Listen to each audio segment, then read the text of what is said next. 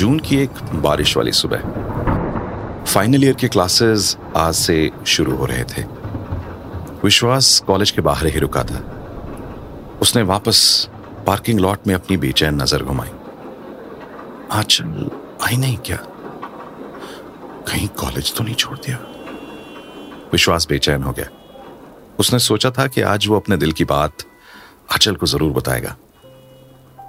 वो अपने ख्यालों में खो गया। अरे तुम आ गए गांव से? विश्वास चौंक गया। प्रोफेसर मिश्रा थे। उनकी ही पहली क्लास थी। जी सर, कल रात को ही आया। क्लास नहीं आ रहा है? बस 5 मिनट सर, 5 मिनट। अरे चलो यार, यहां बैठ के क्या करो, आ जाओ चलो।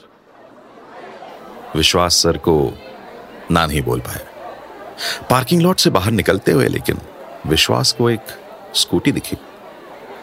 7099? विश्वास खुद से बोला। वो आंचल की स्कूटी थी।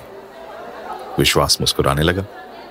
प्रोफेसर मिश्रा और मुस्कुराता हुआ विश्वास क्लास की ओर निकल गए।